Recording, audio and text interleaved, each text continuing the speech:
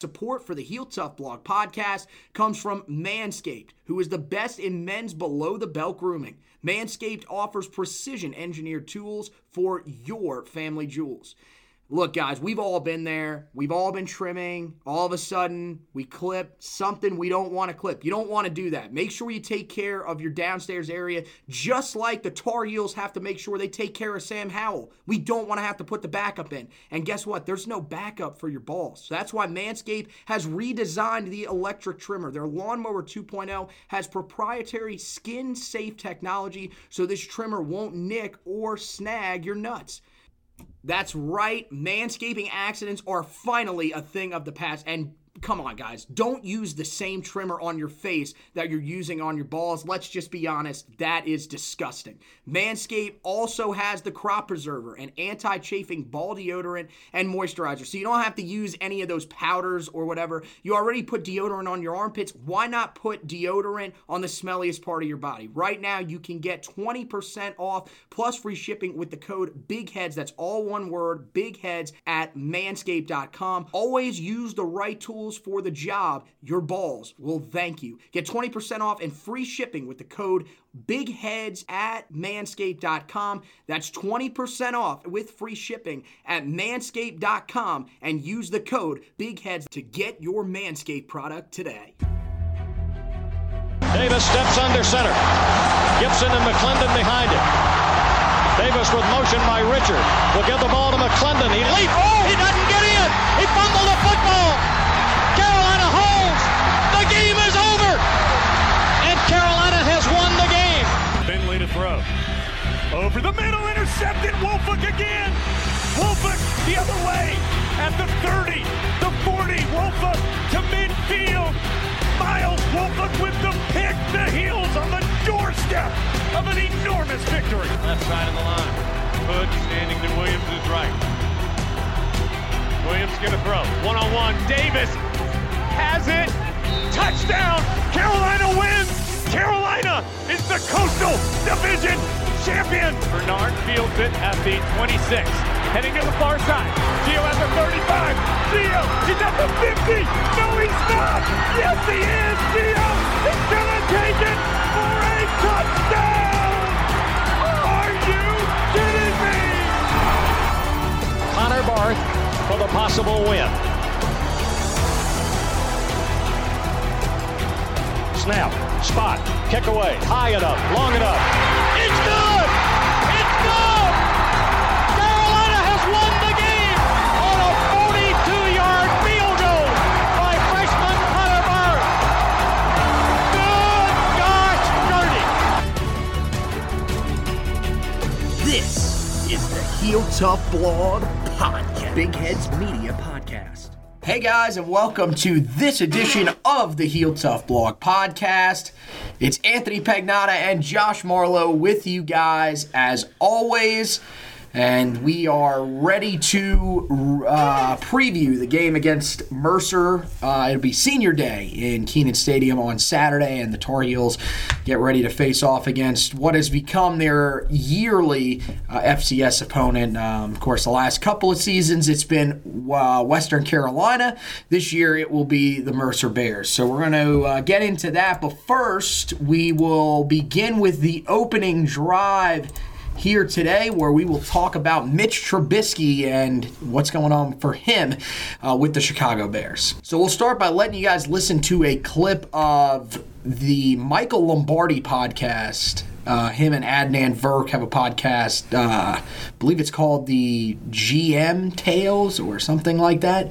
And he had a very bold opinion of Mitch. This was actually filmed, or not filmed, but taped during halftime of the game on Sunday night. Take a listen. This is crap. This is fucking crap. The guy's got 20 passes for 100 yards, and he's talking about footwork. Footwork? It ain't footwork. He can't play. He can't play. Like, that's the end of him. At some point, can't we call a spade on television? You make $8 million a year. Can't you educate America and tell this guy, look, he can't read it. He can't process. He's not good. He's why the Bears are terrible. Can't we do that? Isn't it fair to us as a consumer to tell us this? 12 of 24, 101 yards, 1 interception. But you're right, Mike. Who cares about the numbers? If you just watch 5 minutes of the game, you go, oh, my God. Like, it's not like the Rams defense are these world beaters, and all of a sudden Trubisky can't do anything. And you're right. After a while, it becomes excuses. It becomes, wow, the weather, the bye week, the team they're playing, the receiver. No. Ultimately, he's not very good. And here's the biggest shock to me, Mike, is anybody who says, well, let's see how the rest of the few games go. No. We have seen enough of a sample size, have we not, collectively, to know Mitchell Trubisky's never going to be a star in the NFL. He's never going to be a starting quarterback in the NFL. Pretty harsh stuff there from Michael Lombardi. And, buddy, I'll welcome you in on this. It has not been the greatest year for the former Tar Heel quarterback who, at the moment, still holds the school record for touchdown passes in a season. So the ultimate question that we're going to kind of discuss here to open up this podcast is, do you think that Mitch Trubisky's time in Chicago is done or at least nearing its end? I feel like it's done, and it's not completely his fault. I think Chicago's got to look at where they stand as a team. It's a team that was poised to make a run at winning the Super Bowl with what they had on defense. You had pretty much a lot of your same core on offense last year that put up some numbers at times. And I think they're going to look at themselves. I think if they can trade for Cam Newton, which is a big topic here in Charlotte, that maybe puts them over the top at the quarterback position to go get that Super Bowl for the first time since '85. But look, a lot of it, Mitch didn't progress this year like he needed to. You were 12-4 last year, hosted a playoff game. You lost on a missed field goal to lose to Philadelphia, and you were supposed to take the next step. His development didn't do that, and you're seeing other guys that he was drafted in. Patrick Mahomes, Deshaun Watson, these guys have gotten better every year they've been in the league. Mitch Trubisky hasn't, and it's all come to fold with his latest performance on Sunday Night Football where he did not look good. Well, I mean, look, comparing him to the other guys that were drafted after him is definitely something that, I think is kind of weighing on his mind a little bit, and, maybe is putting a little bit of extra pressure that he doesn't necessarily have to put on himself because, we were talking about this a little bit last night and a little bit even while we were watching the game on Sunday night. How is it Mitch's fault that he was drafted ahead of these other guys? You can't really worry about that if you're Mitch. You need to just kind of focus on, look, I need to do what I'm doing. I'm not worried about what these other guys are out there doing. If they're putting up better numbers than me, that's fine. But here's the thing, there's nothing that I can do to control it.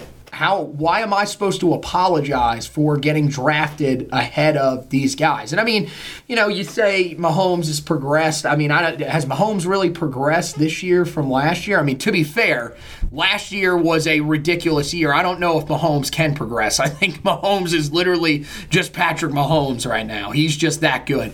But Deshaun Watson, I think, is showing people that he's definitely a guy that people were sleeping on a little bit, including myself. I was a guy that was a little concerned with his turnover issues that he had at times at Clemson. Health was another big issue for him. But, I think, did we maybe just kind of overlook it because of how good his 1 year was at Carolina? Did maybe we just kind of expected a little bit too much of him too soon with the fact that he only started 1 year in college and expected him to come in and as the number 2 player that was drafted in the 2017 draft be this superstar quarterback for Chicago? I mean, he was clearly overdrafted. We said that at the time when he was drafted number 2. Remember, Chicago gave up a lot to move up one spot to go from 3 to 2, and the Niners weren't taking him at 2. He could have been there at 3. And look, Trubisky had a really good year. His 1 year in Chapel Hill set a lot of school passing yard records. I've harped on this a lot. He couldn't beat Duke and NC State. Wasn't all his fault. And that's something that you gotta look at as when you're evaluating if you're really good, you're gonna lift your team over mediocre opponents, and he wasn't able to do that. Deshaun Watson wasn't gonna lose that game. Mahomes had a different case because he put up 60 every week and still couldn't win. Not really his fault. But Trubisky, look, those are games that You're expected to win for the number 2 pick, and he hasn't translated into the NFL in terms of winning some of those marquee games. They beat up last year on mediocre teams, and this year they've struggled to beat the mediocre teams as well. So it's just they looked into the first year and they saw a lot of potential, but that potential needed to be with a lot of progression in the offseason. You haven't seen that. Oh, I mean, I can't. I have to disagree with you on the fact of not beating State and Duke. I mean, look, it is true. It's not clearly not all his fault. I mean, the game against Duke back in 2016, only scored 14 points in that game. You know, I don't know. That would be a game that I think you could put a little more on him. But, I mean, against NC State, you get down 21-0. It was pretty hard to come back. I mean, the defense came out with just no energy in that game, and Mitch made some great throws to give Carolina even a shot in that game. So, I mean, I'd have to disagree with that point. But, I think, when you look at Mahomes and Watson, these were guys that were proven. They had been 3-4 year starters at their respective schools.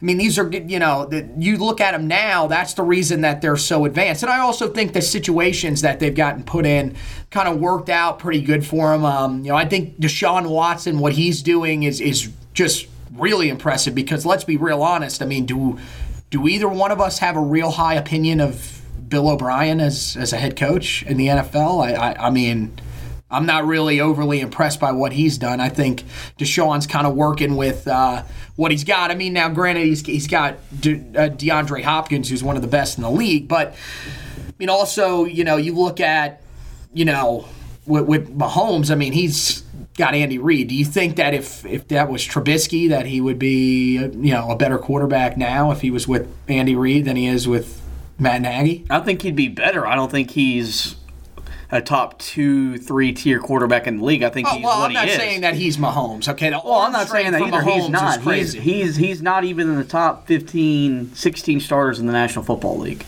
That's fact. Well, I mean, if you're going to put him on, if you're willing to put him on the bench, then clearly I would say no. So, yes. And I don't know. Look, Andy Reid's a good quarterback. I don't know if the problems that are with Trubisky he could fix in 1 year or 2 year. Same with Bill O'Brien. Matt Nagy is supposed to be a quarterback whisperer, this offensive guru, and he can't get through to him in his second year. So, what's that telling you? I mean, it could tell you one of two things. Matt Nagy's really not as good of a coach as we thought. Or Mitch Trubisky's a limited quarterback. I mean, it could be true. I mean, you look at what he did last year, though. His numbers were pretty good. I mean, he's not a guy that is going to – I mean, look, I think he's not an elite quarterback, but he's a guy that can manage games enough to win if you have the right pieces around him. The problem is that he's not going to put a team on his back and go win games. And I'll do it from time to time, but mostly it's going to be against opponents that you're playing in the regular season and you will more than likely not see in the postseason. A la Tampa Bay last year when he threw 6 touchdowns. His performance, a week ago against Detroit. I mean, those are the types of opponents that he's going to put it up against, not against the opponents that you're going to need him. Although, I mean, look, he played pretty well last year against Philadelphia. Especially late in the game, it was just the missed field goal definitely hurt him. But I mean, I think. I mean, to me, I don't think Trubisky's the biggest problem with the Bears. There's some legitimate issues with that team, especially on the offensive line. They don't have the running game that they had a year ago. Jordan Howard, we thought he took a step back last year in Chicago, but man, we're seeing now that without him, they just don't. That team is nowhere near the same, and they need a running game to be successful. I mean, Trubisky. You look at Trubisky's numbers this year: 62.4 completion percentage. Not awful, still pretty good. He's thrown for 1,580 yards, 9 touchdowns, 4 interceptions. But, I mean, we kind of talked about the stats that stick out. Yards per attempt, 5.6 per game. Yards per completion, 9 per game. Yards per game, 175.6. That's not going to really get it done in the modern NFL. And then this is the thing that kind of shocks me the most. So far this season, he has just 15 carries for 58 yards and no touchdowns. All of those numbers that we just read off after the touchdown-interception ratio, all career lows. And I thought, especially the rushing, that was something that, he was so good at a year ago. It was at one time one of the leading rushers amongst quarterbacks, actually led the league at one time amongst quarterbacks, and now that part of his game has just seemed to disappear. So I don't know. I mean, what do you think the recipe is for him going forward? Do you think that he's a guy? I mean, I know what my scenario is. I put it out on social media the other night. Well, I mean, he needs to go be a backup. He's a backup quarterback in the NFL. He's not a guy that's going to be able to start you 16 games, take you to the playoffs. Not without having a lot around him, which means you're going to have a good running game, some good receivers, and a pretty good defense. And there's nothing wrong with him being a career backup. Hell, Chase Daniels made $34 million being a career backup. So you still become a millionaire doing it, but he's just not a starter in the NFL. And there's a lot of quarterbacks that are starting in this league that aren't starters, and that's okay. But going forward, I think it's best for Chicago to move on, let him go, get in a system where he can learn and develop, whether it's in New Orleans or maybe Kansas City in a backup situation, something like that, where he can develop, and then maybe in 2 to 3 years he can be a starter again. Good thing is he's still young, so you give him a couple of times. So you're looking at, going somewhere, gaining a little bit of confidence, and then potentially making a run at being a starter again. Yeah, in a couple of years. You're not saying that this is it. There's 0% chance that he will ever be a starter. I mean, he could go start in Miami, but he's not going to do anything there. Well, no, that's not. No, because I'm agreeing with you. I think that what they need, he needs to find one of those spots where he can sit behind a veteran and learn, which is probably what should have happened to begin with for him. Because you remember coming into that draft, the place that I wanted him to go was New Orleans, sit behind Drew Brees. That didn't seem, unfortunately, Chicago thought differently. They wanted him to come in and start. Remember, they originally wanted him to sit behind Mike Glennon. I don't know why you would want anybody to learn from him. That's arguably one of the worst quarterbacks that's ever stepped on an NFL field.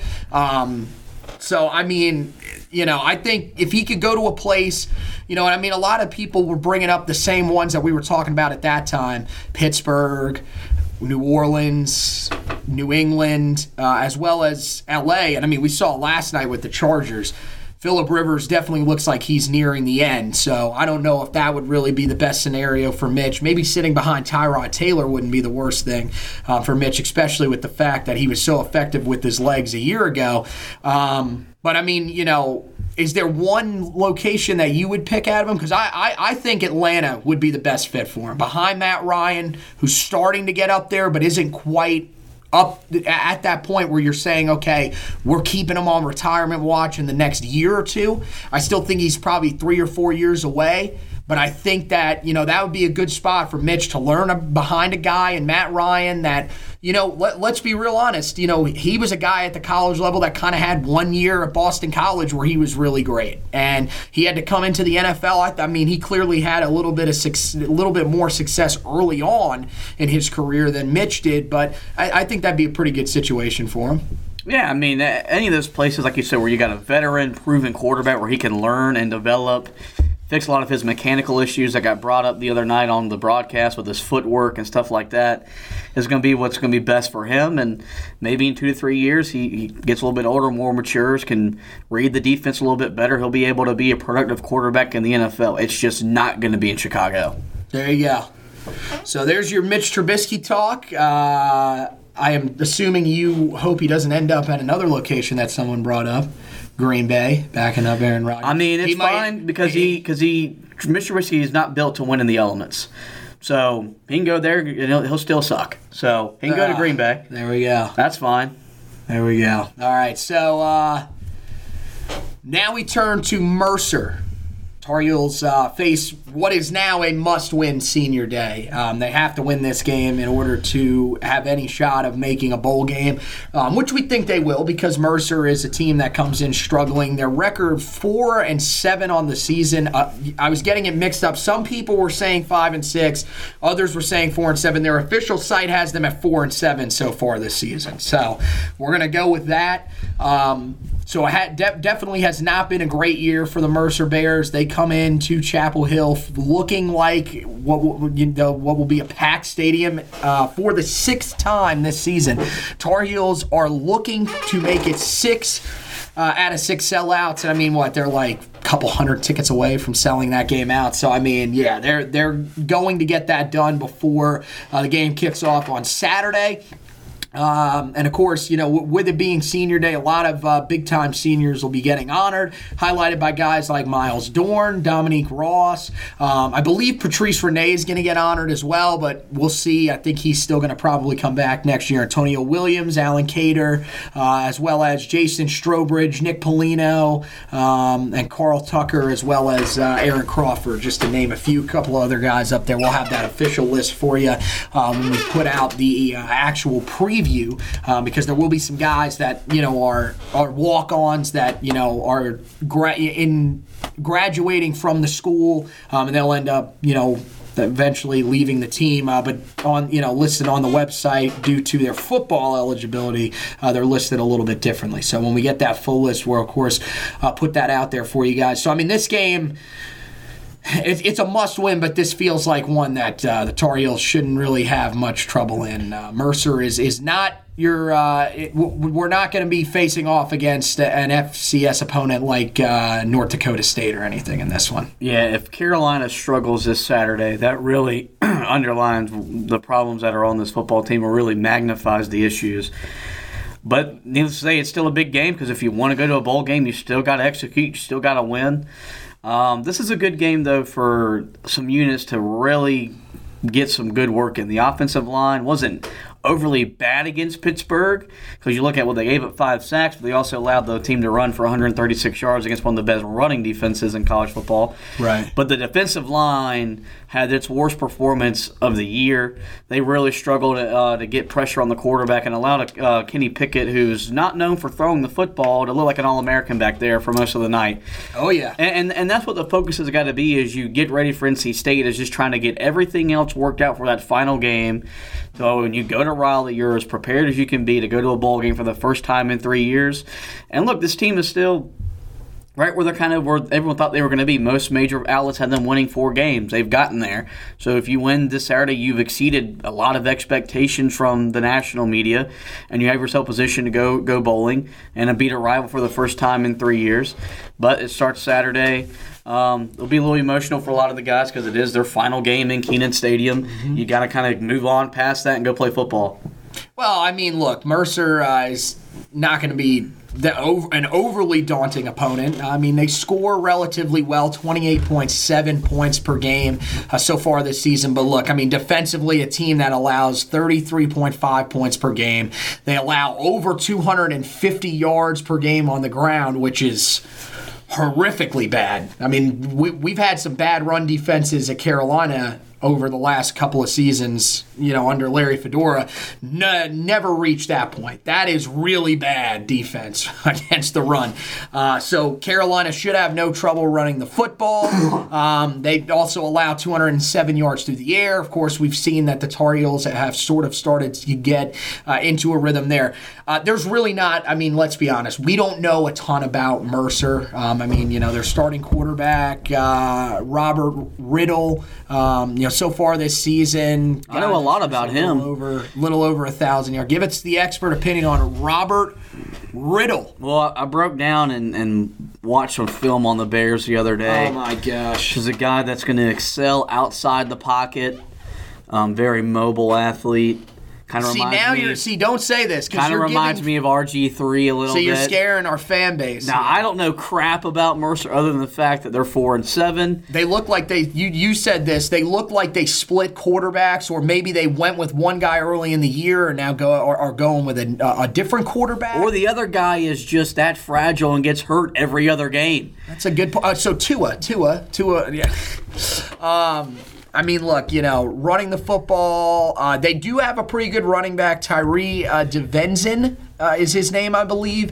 194 carries on the season, 949 yards, and 11 touchdowns. So that's going to be their go-to guy for most of the game. They're going to try to run the ball. And Carolina's got to be ready for that. Unfortunately for Carolina, that's one of their areas that they've struggled over the last few weeks, really since that first bye. That game against Virginia Tech really seemed to set things off. Once Quincy Patterson had the success that he did on the ground against the Tar Heels, that unit really just hasn't been the same. That front seven hasn't been as effective with slowing down the run. It still hasn't been terrible. It's nowhere near as bad as it's been in the past few seasons, but there's still some concerns there. So, look, that's pretty much what we're going to focus on with Mercer. Let's now focus on the Tar Heel side of things here. Look, the passing game, it's hit its stride now. Thrown for over 300 yards in 4 of the last 5 of the last 7. 5 straight games with an average of 10 yards per reception or more. And also 2 straight games where we've seen a wide receiver go over 150 yards. So this group is starting to settle in. We kind of talked about it on the recap podcast from the Pittsburgh game. I mean, this is a unit that's pretty much staying completely together next year, but this is huge for this Tar Heel offense, that this passing game is progressing the way that we were hoping it would throughout the season, and now is culminating in a passing game that's just about as lethal as any in the ACC for sure, and starting to get up there in the country. Yeah, you've seen Phil Longo trust Sam Howell in between the 20s to throw the football, whether it's vertically or in the short passing game. The guys have, I think the biggest thing was you finally got a rotation of receivers that you stuck with. You're not interchanging guys every other series. You know who's going to be out there. You're going to have Bo, Diami, and Daz Newsome. And those are your 3 best guys right now. Yes, for sure. And I think that really helps, because now you can game plan for what all 3 of those guys want to do best in their route running. Mm-hmm. And you've seen Sam Howell and the offensive line has given him time. He's smart enough to make the correct read and make the right throws. And this offense, at least in between the 20s, looks like what we thought it was going to be when we hired Phil Longo, and what the vision of this whole Oklahoma-style offense was going to be, which is every time that we throw the football, there's a chance it can go to the house. Yeah. And that's something that you've missed the last couple of years because of whether it was limited quarterback play or just not having a lot of talent at the receiver position. That's fixed. Every time that Sam gets the ball to Newsome or Diami, it feels like it's a big play because they're running free. And it's really opened up the running game, which even, Antonio Williams got on the act last week, had over 100 yards for, I think, the first time in his Carolina career. And so this offense is now, and we talked about this all year long, it'd probably be about November before we saw what this offense was going to be. Right. Which was, where it could put up 450 yards of offense and 30 points every week. And that's where we're at now, where we know they're going to score. It's just, can we stop the other team from scoring? By the way, Antonio Williams, that's the 3rd time in his Carolina career that he has gone over 100 yards. Stop. Went over 100 yards last year against Syracuse, and then went over 100 yards last year against Pittsburgh as well. So he does have Pittsburgh's number. Also, remember, he was very close, had 96 yards against ECU before getting ejected in that first half. So he likely would have reached it then as well. He had a good year last year. Just kind of some inconsistencies, probably a little bit of the reason why he's not solidly in the rotation right now. But of course, you never really know. We could still see him in the rotation a little bit. We'll talk about that in just a second. With the back focusing on the passing game, I think that the best thing that we've seen is that the last 2 years in particular, we had not seen any semblance of a deep passing game. That has been non-existent with Chaz Surratt and Nathan Elliott at quarterback, as well as Brandon Harris, which, I think we all try to forget about that. But yes, there was a period of time where Brandon Harris was the starting quarterback for the Tar Heels, and neither one of those 3 was able to continue what we saw in 2015 and 2016. And that's something that when you look back at both Mitch and Marquise, they did such a good job of getting the ball downfield for those big plays, and that's what drove that offense down the field. Yeah, there were times where they could dink and dunk, particularly Mitch, and we've seen that from Sam as well, but you've seen over these last couple of weeks when that deep passing game can start to open up, and guys like Bo Corrales and Diami Brown particularly, but also Daz Newsome are able to get deep behind these safeties and behind these corners, they can really wreak havoc. And we knew that these guys had that ability. It's starting to show now what we had talked about on this podcast last year was that the offense was limited by its quarterback. That's being proven now. With the guy in Sam Howell in there now that's got a huge arm, is a guy that, people are pushing for he looks like he's definitely on the way to winning Rookie of the Year. Could be, in the running for ACC Player of the Year. Just kind of all depends on how everything else works out throughout the rest of the conference.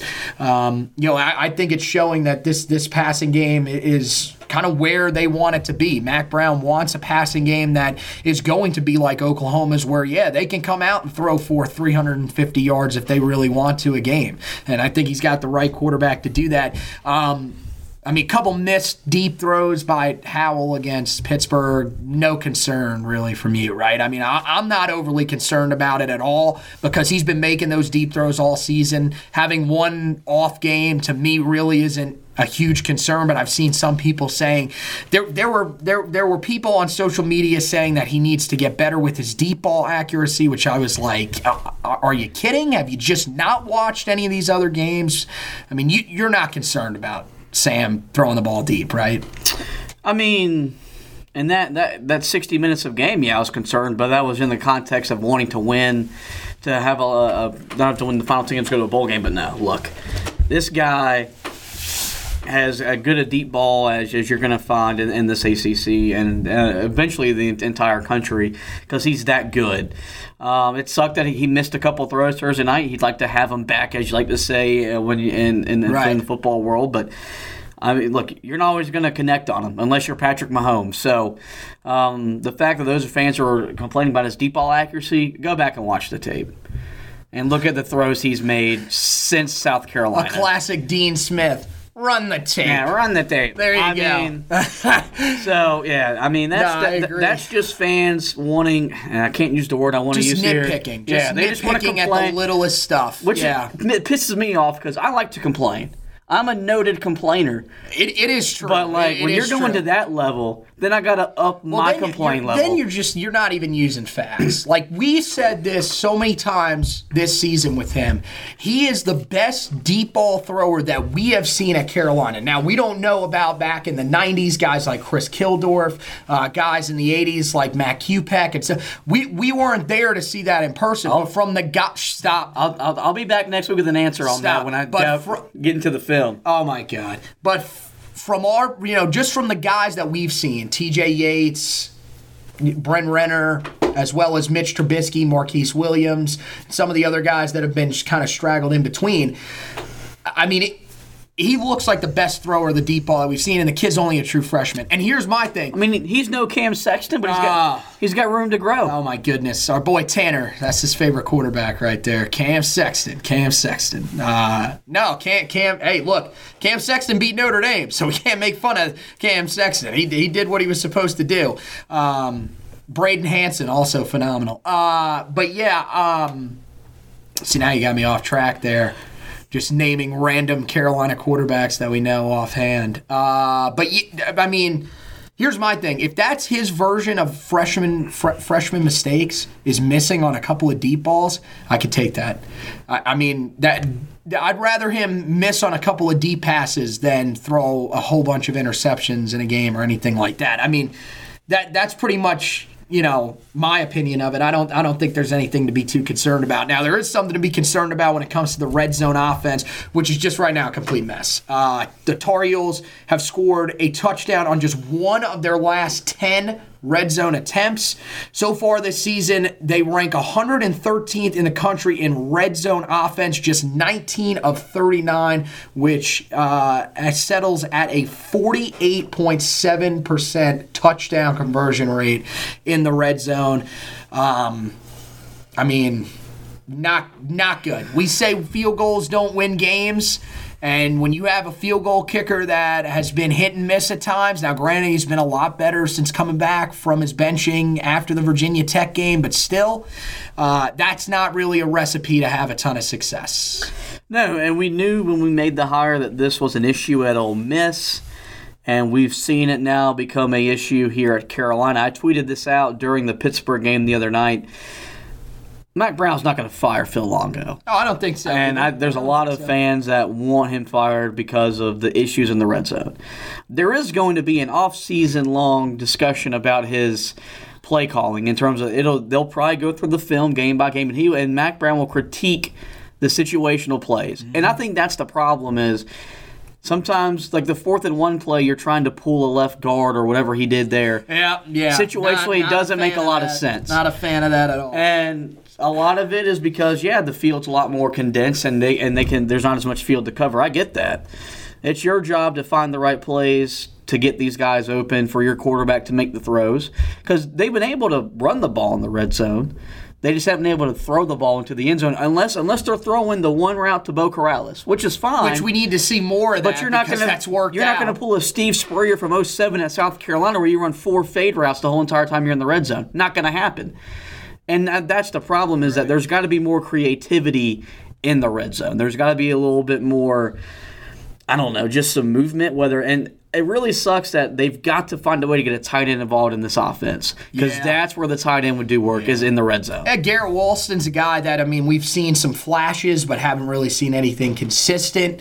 Now you're heading towards the end of the season. You got 3 guys that are leaving. I think Brandon Fritz not being able to play again this year with a knee injury, I think that was huge because he would have been that guy in the red zone. We saw it back in 2017. He was the go-to guy for Chaz Surratt in the red zone, and that worked out really well. Remember the game against Louisville that he had a huge game. So, I think you're right about that. They definitely came in with the concerns. We heard it from Ole Miss fans when we made the hire that it was going to be a concern. Last 2 years at Ole Miss, he was only there 2 years, but his 2 years at Ole Miss, 55.8% in the red zone. In his first season back in 2017. Last year in 2018, it dropped to 50%, and now this year it's dropped to 48%. So, I think Mack Brown's going to have a serious conversation with him. And I'm with you. I don't think they're going to fire him, but, it's going to be hard to fire a guy that could have an offense that's averaging somewhere in the 450s. In yards per game. Because, this offense looks like it's set up for another big year next year unless just we're missing, we don't know something about one of these guys potentially going to the NFL draft early or something like that. But this unit looks like it's going to be mostly intact again next year and is going to be able to move the ball.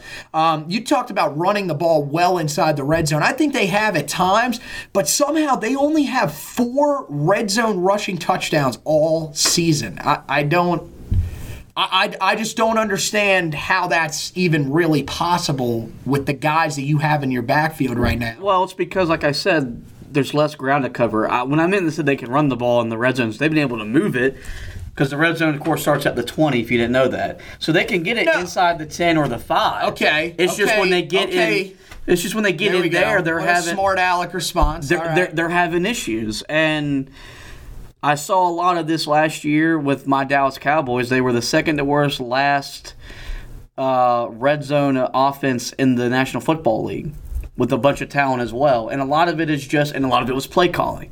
And that's here where it's just he's got to find the right set of plays that once you get inside the 20 and then inside the 10 that you're going to run. Whether it's pick routes on the outside, but you design it where they don't necessarily pick the guy, where the 2 guys aren't running into each other. You let the defender run into his own guy. Or I don't know. I would like to see some under center offense. I don't know if that would fix anything, but I feel like it'd be a lot better for the running game because you're not in the shotgun. Then you're having to grab the ball 6-7 yards deep and then try to run. Well, it's been at least effective get them downhill in the limited snaps that we've seen. And the other thing that I think hurts this a little bit is that basically they've told us that Sam Howell is not a running option. Because of the fact that we don't have Jace Ruder. It seems like at this point he's not coming back the rest of this year. I don't know. He's already taken the red shirt, so unless he's going to get a medical red shirt for this year, I don't know why. If he's able to play, I would give him a chance to at least back up Sam. But to me, that's something that's hurt this offense as well. again, there's people that are saying Sam Howell can't run at all from what we've seen. No, I don't. I mean, that's most of the time that we've seen Sam Howell run, they are not design runs. When we've seen design runs from him, he can pick up 7-8 yards easily, and at other times break into the open field. I mean, I think once you have a healthy backup behind him, maybe bringing the read option could help this offense a little bit, especially down in the red zone. I mean, am I wrong to think that? It wouldn't hurt. I understand why you're not running Howell, because if he gets hurt, you're using a walk-on. No offense to Vincent Amendola. We just, we'd like to keep Sam in there. The easiest solution is the offseason. Phil Long needs to come to my house and let him see what I do with Sam Howell on NCAA 14. Here we go. Because I don't have any problems when I get inside the 20 putting the ball in the end zone.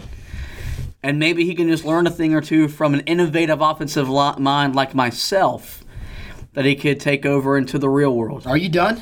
Are you done with that? I thought that was pretty good. That was terrible. I thought that was pretty good advice. Again, we're just speculating here. We don't call plays for a living. You call plays for a video game, a little bit different. But I mean, number one offense in the game. So congratulations, you're playing against the computer. So congratulations on that. I think. At this point, if you're not scoring 100% touchdowns in the red zone on that game, you probably should give up. It's really pretty easy.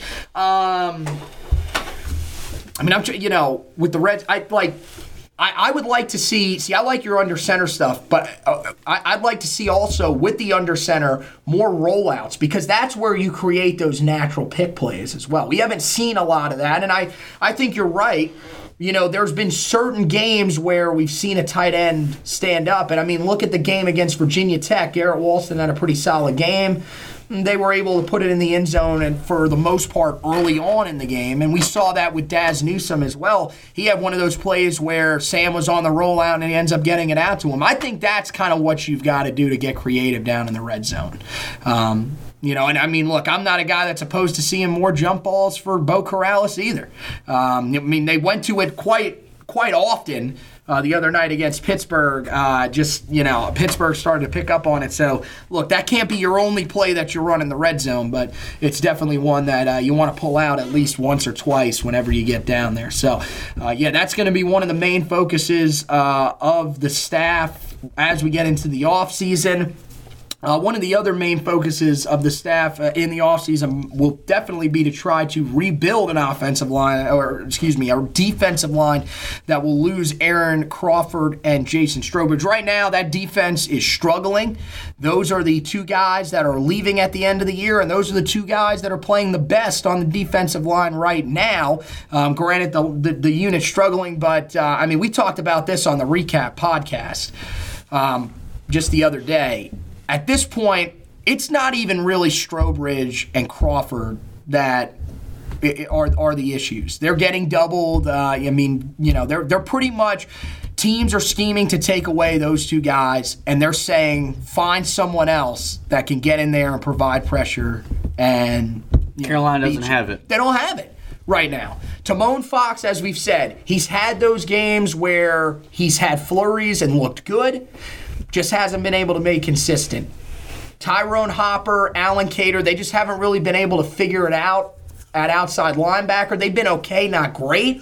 Now, Cater, of course, will leave, but Timon Fox and Tyrone Hopper will be back next year. And one of the other things, none of the young guys have really emerged so far. I mean, Tamari Fox was playing pretty significantly earlier in the season. Haven't really seen a lot of him as we've gone on throughout the season. A lot more Raymond Voasic, who's been, he's had some moments too, but again, hasn't really been consistent. At this point, this defensive line, if they're wanting to make a bowl game, it is crucial that they step up, because this secondary, we've said, okay, maybe changing some guys around in the secondary will help. Maybe getting some guys back from injury will help. No, this defensive line has to help this secondary out by getting pressure on the quarterbacks. They haven't gotten pressure the last 2 weeks, and they've been picked apart by guys in Bryce Perkins and Kenny Pickett, who, are solid guys. Perkins a little bit better than Pickett, but aren't really guys that you would expect to stand back there and tear you apart. Oh, yeah, and that's just something that Jay Bateman and the guys on the defensive staff have got to find a way to generate that kind of pressure.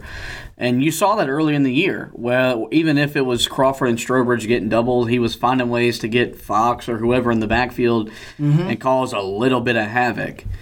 That dissipated pretty much, it felt like after the Duke game, the whole ability to get to the quarterback without sending Gimmel or Surratt on a blitz.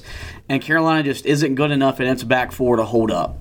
Maybe next year they'll be a little bit more built to do that. If you want to send a man or two on a blitz, not this year.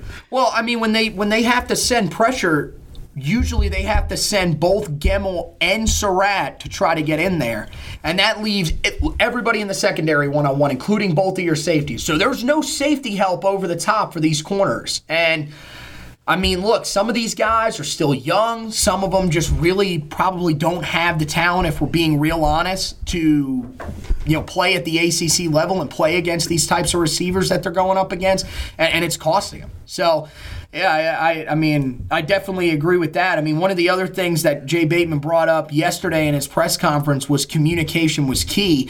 And we heard earlier in the week from the mother of one of the seniors that'll be out there on Saturday, Graham Eklund, his mother, Neva. She commented, and she said, look, I agree that, there's definitely been some guys struggling back there, but the communication has really dissipated since the loss of Patrice Renee and Miles Woolfolk. So, I mean, that seems to be a pretty big issue, especially with the safeties at this point, right? DJ Ford definitely, having his struggles. That's one of the reasons why Don Chapman's going to be coming in for him on Saturday. Yeah, it's no surprise that your communication broke down when you lose a senior corner who's your best guy in the secondary. And Woolfolk, before the injury, was a guy, and we saw it in both the South Carolina and Miami games, was very active in terms of talking to the other guys, getting them in the right spots, right, and everything like that. It's no surprise. You maybe would have liked to see the coaching kind of fix that. But, look, these guys are young. Jay Bateman and Dre Bly are their first year together, learning how to work together. So it'll get fixed next year when you bring in all the talent, and then you're going to get Renee and Woolfolk back. So you expect it to be a little more cleaned up in that area, but it still doesn't help the fact that the defensive line's drop off has been drastic, and it's just hurt the defense as a whole. Yeah, no, I mean the lack of pressure, and that's why it's a key just about every week when we look at whoever the Tar Heels are matched up again. Even in this game against Mercer, I feel like the defensive line has to play really well. And that's the thing. When you don't get any pressure on these quarterbacks, you're allowing them to stand back there and pick your secondary apart. I mean, we got, there's times where quarterbacks are standing back there 5, 6, 7 seconds with all the time in the world, and the defensive line just hasn't been able to get there. Look, I know there were some definitely some moments the other night against Pittsburgh where it looked like some of the guys got held, but look, they're not calling it. You still got to find ways to get there. My thing is especially after the Virginia game, a lot of people were saying, well, they're getting the ball out quickly. That's what's hurting this Tar Heel defensive line from being able to get there. I get that on a little bit. On a certain level. If you're getting the ball out 1 or 2 seconds after you drop back, I mean, that's fine. You're literally dropping back, throwing a quick slant or something. Makes sense. But they're not there are times where these guys are holding on to the ball. It's really this simple. Guys aren't winning at the line of scrimmage. And they got to figure it out. And that's, as Kirk Herbstreit has told us for over a decade now, that's where the game of football is won. And it's true. It's true. At the line of scrimmage, the point of attack. That's French warfare. Carolina hasn't won that consistently enough to make an impact on the defensive side. Especially in the games they've lost. That's been the biggest issue. When they fall short, it's because they didn't come up in the trenches. All right, so let's give our key to the game for the Mercer game. Am I supposed to have a key for Mercer? Mine's defensive line, got to get pressure. But basically, just this might even be maybe it's a little bit of a bigger overall key. Is just gain some momentum defensively for the game against NC State. That's my key for the whole team. I'm not going to point in a position group. These guys just they've got to bounce back. They've had some rough losses. Right. Gain some confidence going into Raleigh, because it's going to be primetime kick over there, with it now being a 7 o'clock kickoff. So way to ruin that. That was in the 40-yard dash. Yep. Congratulations. Had to get my thing in there, but this is your last chance to have it to get all the kinks out for what could be the final game of the year before you go to a potential bowl game. So, right. Offensively, when you get in the red zone, capitalize. Defensively, hey, get some pressure on that quarterback or quarterbacks and make some plays. Win at the line of scrimmage. Maybe get some turnovers. This defense has got to, yeah. And this feels like a game, because we all know turnovers, they come in batches. So if you can get a couple of them this week, maybe they'll carry over when you go to NC State. I mean, yeah, you're right. They really haven't been consistent since we lost Miles Woolfolk in the secondary. He was a guy that was creating those turnovers early in the season. We saw a few of them against Duke. That's pretty much the reason they won that game, was by creating turnovers, especially the one on the goal line at the end. Creating a few turnovers would definitely be nice. And that's kind of where my focus is too. Like you said, I think I'm going to broaden my key just a little bit. It's gain momentum defensively. I'm not that concerned about the offense. The red zone offense, yeah, and that's something that they've got to work on. I'm kind of with you. I don't know if that's going to be fixed in season. I think that's something where they're going to have to sit down after the year is over and actually go through it and discuss it on a different level. And I think Mac might even go back and look at some of his calls back at Ole Miss and say, look, we've got to figure out what you're doing wrong in the red zone, why it's not working out, and change some of the fundamental things about the offense in the red zone to be able to score. But defensively, look, let's show some consistent pressure to this Mercer passing attack. Don't let them pick you apart. And in the secondary, just gain some confidence. These are receivers that you should be able to, have a little bit of success against. Let's see you guys do that and defensively come out, put up a great performance, and head into NC State with a little bit of confidence, because it is going to be a tough game to finish the season. Now, look, Georgia Tech's favored against NC State in that game. Believe it or not, they are a 2-point favorite. Yes, at home. NC State's got to go on the road, but it doesn't matter. One way or the other, State's going to come in motivated. Either they're going to have their bowl chances on the line, or they're going to come in 4-7 and want to knock off Carolina to have a chance to keep us out of a bowl game, it seems. So you got to come ready for that game. Best way to do that, come out, put up a great performance against Mercer, and you'll be able to get it done. So who's the guy that we'll be talking about once again is over? No Sam Howell allowed still. That's the rule. You can say Surratt on defense.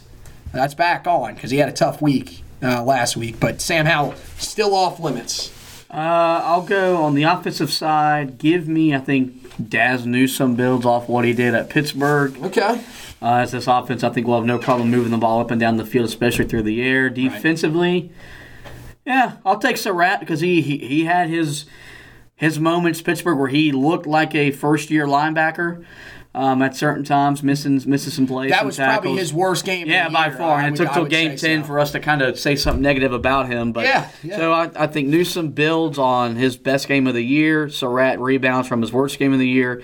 And what will be a Carolina victory, I'll say 49-14. Okay, so I did want to read off a couple of injury updates for you, and I do this because this prefaces one of the guys that I'm going to pick for one of my players of the game.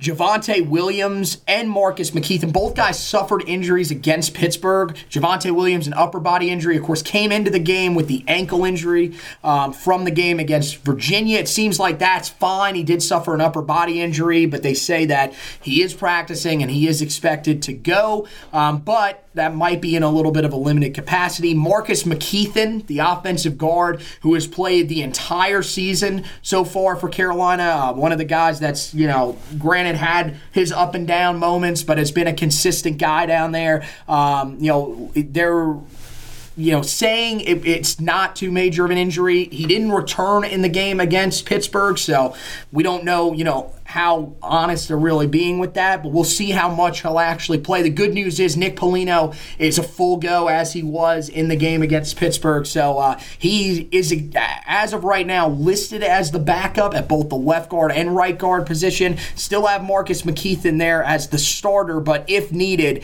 Nick Polino can fill in there at right guard. So that's a big break for the Tar Heels if McKeithen's not able to play all that much. And Trey Morrison also hoping to play after he did not travel with the team to Pittsburgh. He struggled, of course, in his first game back against Virginia. I'm assuming the staff kind of just felt maybe they rushed him a little bit to try and get him back against Virginia, try to keep the Tar Heels' hopes of an ACC championship game appearance alive. And maybe that was the reason they brought him back against Virginia. Felt it would be better to rest him and make sure that he's pretty much ready for the end of the season against State.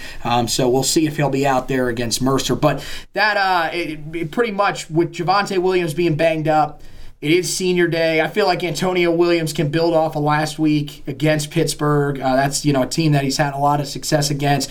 We've seen with Javonte Williams a little banged up that Antonio Williams has benefited from it. Michael Carter, had 11 carries, 34 yards the other night against Pittsburgh. Not great. Antonio Williams looked about as good as he's looked, really his entire career at Carolina, and he's running hard. Mack Brown said that he's one of the hardest workers on the team. I think he's going to be rewarded with that and have a nice game for the Tar Heels on Saturday. And then on the defensive line, I think I'll go with another senior. I think Alan Cater has a nice day on the defensive side of the football, and I'm going with the D-line. We need some guys that put pressure on the quarterback. I feel like Alan Cater could be that guy that steps up for Carolina. I think he has a nice day as the Tar Heels take on Mercer. So now let's do our predictions. You want to go first? Or you want me to go first? I already gave my prediction: 49-14 Carolina.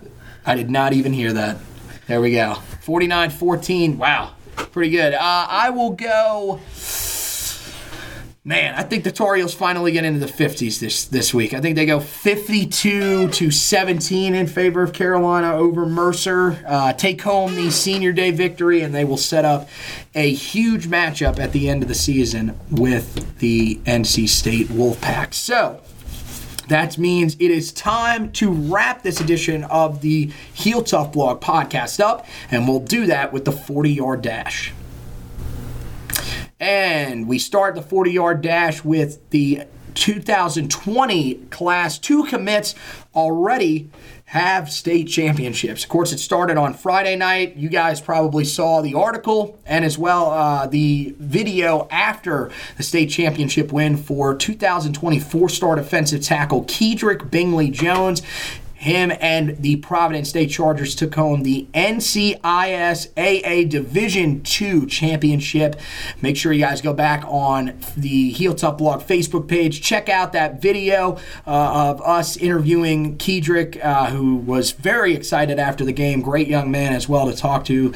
Glad we got to be out there and watch him win a state championship, his first as a senior at Providence Day. And then also on Saturday night, and in the same place where Carolina fell on Thursday night, Heinz Field, A.J. Beatty took home the WPIAL Class 6A state championship in the state of Pennsylvania. The three-star strong side defensive end closes his season out with a bang. And again, we are trying to get him on the podcast. Haven't heard back from him just yet, but if we do, we will have him on the podcast as well to talk about his state title win. A little bit, not breaking news, but a little bit of significant news in the 2021 class. The Tar Heels are now the favorite for 2021 four-star inside linebacker Power Eccles. He went and took a visit to Clemson over the weekend. Apparently that did not go as well as many had hoped from a Clemson perspective. And so now the feeling is that he is I'm not going to say Tar Heel lean, but he's definitely a guy that's back in play for the Tar Heels. Many people thought that Clemson was pretty much in the driver's seat firmly, and unless something major happened, they would not be relinquishing their lead anytime soon. All of a sudden, after the visit, people are starting to say that it's a little more wide open. Don't really know exactly what happened there, but looks like the Tar Heels will have a chance on one of the more talented players in the 2021 class out of the state. He and the Vance Cougars, they will go up against another big-time Tar Heel linebacker target in Trenton Simpson and Mallard Creek on Friday night, if you guys want to keep tabs on that game. And then the final announcement of the week, of course, my beautiful assistant Josh decided to go ahead and give you guys that as a little bit of a spoiler in the middle of the episode. The NC State game has been set for a 7 o'clock kickoff on ACC Network on the 30th of November. The Tar Heels avoid a single noon or 12:30 kickoff this season. Now, I was thinking about this. Yes, did Raycom, now with them being only on Fox Sports South, they don't have a 12:30 slot anymore, right? That's gone unless I'm just thinking wrong, because I don't remember seeing a 12:30 game this year. I think the ACC Network acquired the 12:30 kickoff or the 12 kickoff.